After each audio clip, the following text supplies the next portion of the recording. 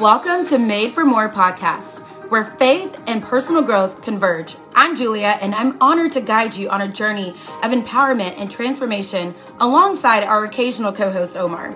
We are passionate believers and advocates for unlocking your God-given full potential.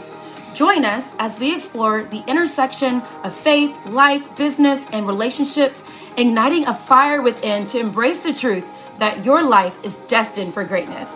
Together, we'll uncover strategies, insights, and stories that inspire and equip you to become the best version of yourself. Get ready to embark on a fulfilling quest towards personal and professional fulfillment, guided by faith and the unwavering belief that you, my friend, are made for more. Hey y'all, welcome back to another episode of Julia Keeps It Real. Today we are going to talk about team culture. This could be business teams. This can be teams at work. I know I have a lot of educator friends that listen to the podcast. I have a lot of business friends that listen to the podcast. And maybe you're like in corporate world and you have a team. Maybe it's not necessarily education, but anyone can benefit from listening to this. I'm sure a lot of these things you've heard, but maybe you just need the reminder to put it at the forefront or to make it a priority to build your team culture. Because if you're not spending time making sure that you invest into your team culture, it's going to develop in a different way, and it's going to develop some type of way anyway. When people get together, you're going to naturally develop a culture, and you want to make sure you have your hands on that, right? Especially if you're a leader of that team. So let's get right into it. So when I first started my business with Pomifera, I had some rock solid people that I knew were with me and riding with me. And I realized these are the people that are going to help me build this team. This was when I was only had a team of like 20, okay, or maybe it was 30. And now we have a team of almost 150. But because of my OGs, my day ones since A1s, and they know who they are, they literally helped me build our team culture. So now it's something that we just continue to spread and we continue to model. But I made sure in the very beginning, I actually created team norms. A lot of you guys in education have team norms, right? So if you don't, if you meet with the PLC team, or you meet with your administrative team, or you meet with your leadership team, it's very important for you guys to get together and create some norms. So I thought, since I do that in education, why not create some norms in my team with my business? And to be honest with you, I don't remember them all off top. I like to keep them short. I say no more than 5 norms, but the 2 that I do remember, the 2 that are my most powerful ones that I live by, which is why I made sure to include them. So I created the norms by myself a little bit, and I asked, I think, one person to check it out, and then I sent it to the team. Normally you would make these norms together, but they didn't even know I was working on this. And I sent them to the team and I said, what do y'all think of this? What do we need to change? What do we need to tweak? What do we need to edit? And so they gave me some feedback. And so from there, we created our team norms. Okay. So the main 2 for my team is positivity. Not to the point where you're just like overly positive, you know, but focus on the things you can control. So if you're going to bash things or be negative or complain, like, if you can't fix it yourself, then stop talking about it. If you can fix it, stop complaining, go fix it. So that's my mentality. That's my team's mentality. Even whenever we have some type of a hiccup and out of stock or whatever, we keep it rolling. It's a really beautiful thing that this is part of our team culture. The other part of our culture is productivity. I don't want just a chat about a million things. And every now and then we go off tangent because that's life, and we are like a family. We're very united. We're a very diverse group of people, but we basically walk in unison. So the only reason why that's we're able to do that is because we stay productive. We share productive things. I mean, it's like 19 degrees in Dallas right now. Feels like it's 12 outside. So of course I shared with my team, like, all of y'all in Pennsylvania probably think we're crazy in Texas because we think this is like super cold weather. So then we all started sharing like our weather updates, but that's like short, sweet, to the point, and that connects us all in a different way. That's bringing some culture. So you can't be all business. You can't be all productive. You have to have some fun. Now let me switch it to business, like education or corporate world. What can you do in your team PLCs? Like maybe you spent, like you set the timer and you spend, 2 minutes or 5 minutes when you start your meetings to just share your day, what good things you have to celebrate for the day. I know when I was a teacher and I was team lead, every now and then when I felt like my team, like we got to the point where we would vent too much, I created this positive popcorn. And that was what we did to start our team meeting. So you pulled like a little crumbled up yellow paper from a popcorn cup that I made, and you would answer the question. So maybe it said like, what's one celebration you have about yourself today, or what's for this week? Or maybe it's like, what kid do you want to celebrate today? Or what teammate do you want to celebrate today? Or what do you want to celebrate about our campus? Or what lesson? I mean, so there was like 10 or different things, and it was all about being positive. So it's up to you, again, to create that culture. So think about what you can do when it comes to norms, how you can revisit those norms. And if you have the norms and everyone agrees on them, it's easy to be like, hey guys, I think we're kind of getting away from our norms. Let's go back and revisit them. So I have that ready to go. I probably will reshare it because it's been a while since my team has like looked at our physical norms and say, hey, these are our team norms. For y'all that are new, y'all probably have already realized these are our norms, but just in case, I just wanted to be transparent with you guys and let you guys know so we can make sure that we stick to these norms, because there's something super important about protecting your team culture. Okay, that is your heartbeat.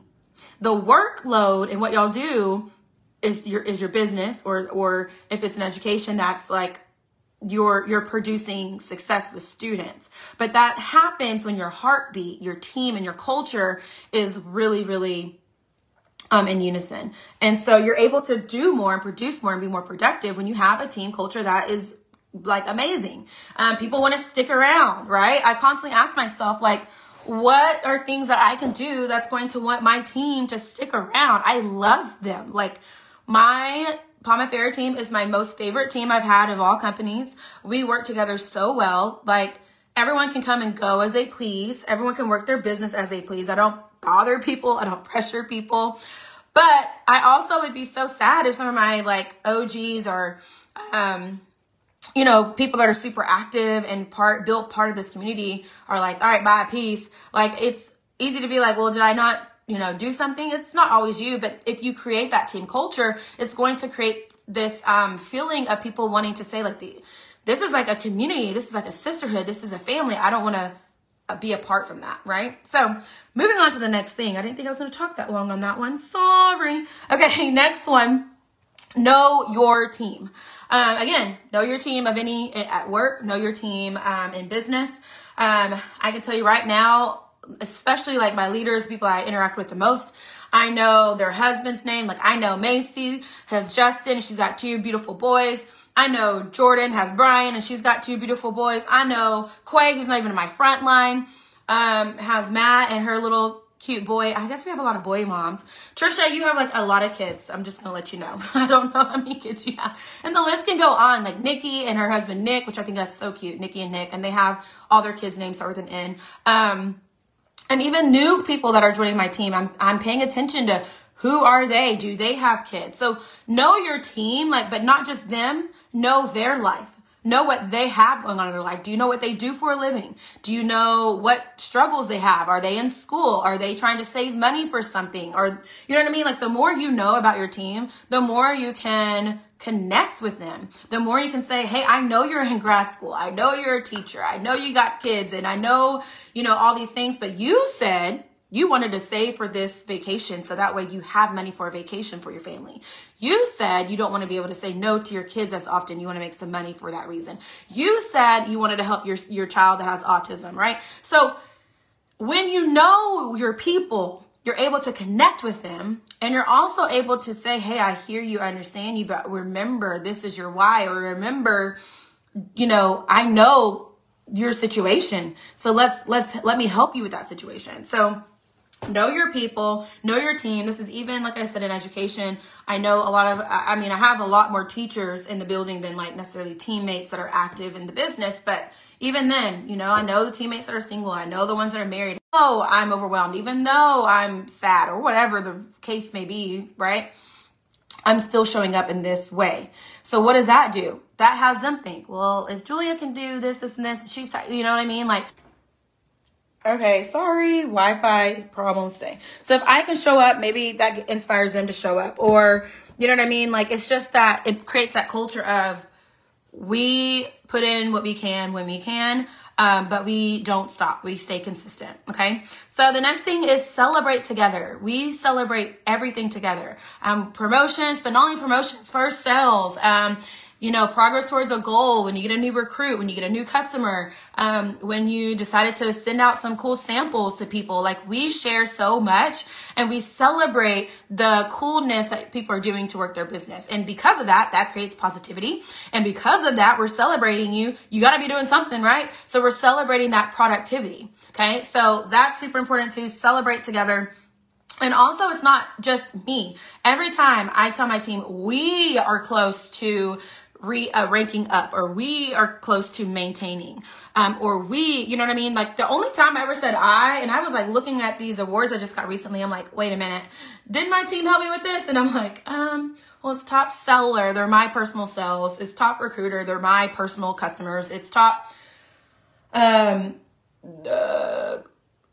recruiting people, that was me recruiting them. So I'm like, technically I can say I did this, but it felt so weird because, you guys, I'm so used to giving my team credit because they are a part of the success. And if you don't know that in business, you got to figure that out really soon, because you aren't anything unless you have your team rocking and rolling with you. They're not, everything counts. Active, $100, $20, everything counts. So making sure that it's not I and it's we really will help with your team culture. And the last thing I got is just get together, like unite, get on a team Zoom, we've done video chats, we've done team Zooms. We literally have just laughed at the most crazy and silliest and weirdest things.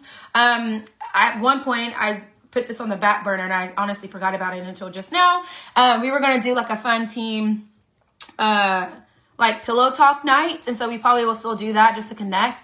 But it's not always about business. You can get together and just chat about life. So anyway, I hope these tips are helpful and it kind of has you rethink about your team culture. So maybe something this week, grab that growth journal I'm always talking about and just say, this week, I'm going to do something for my team culture. Is that create norms?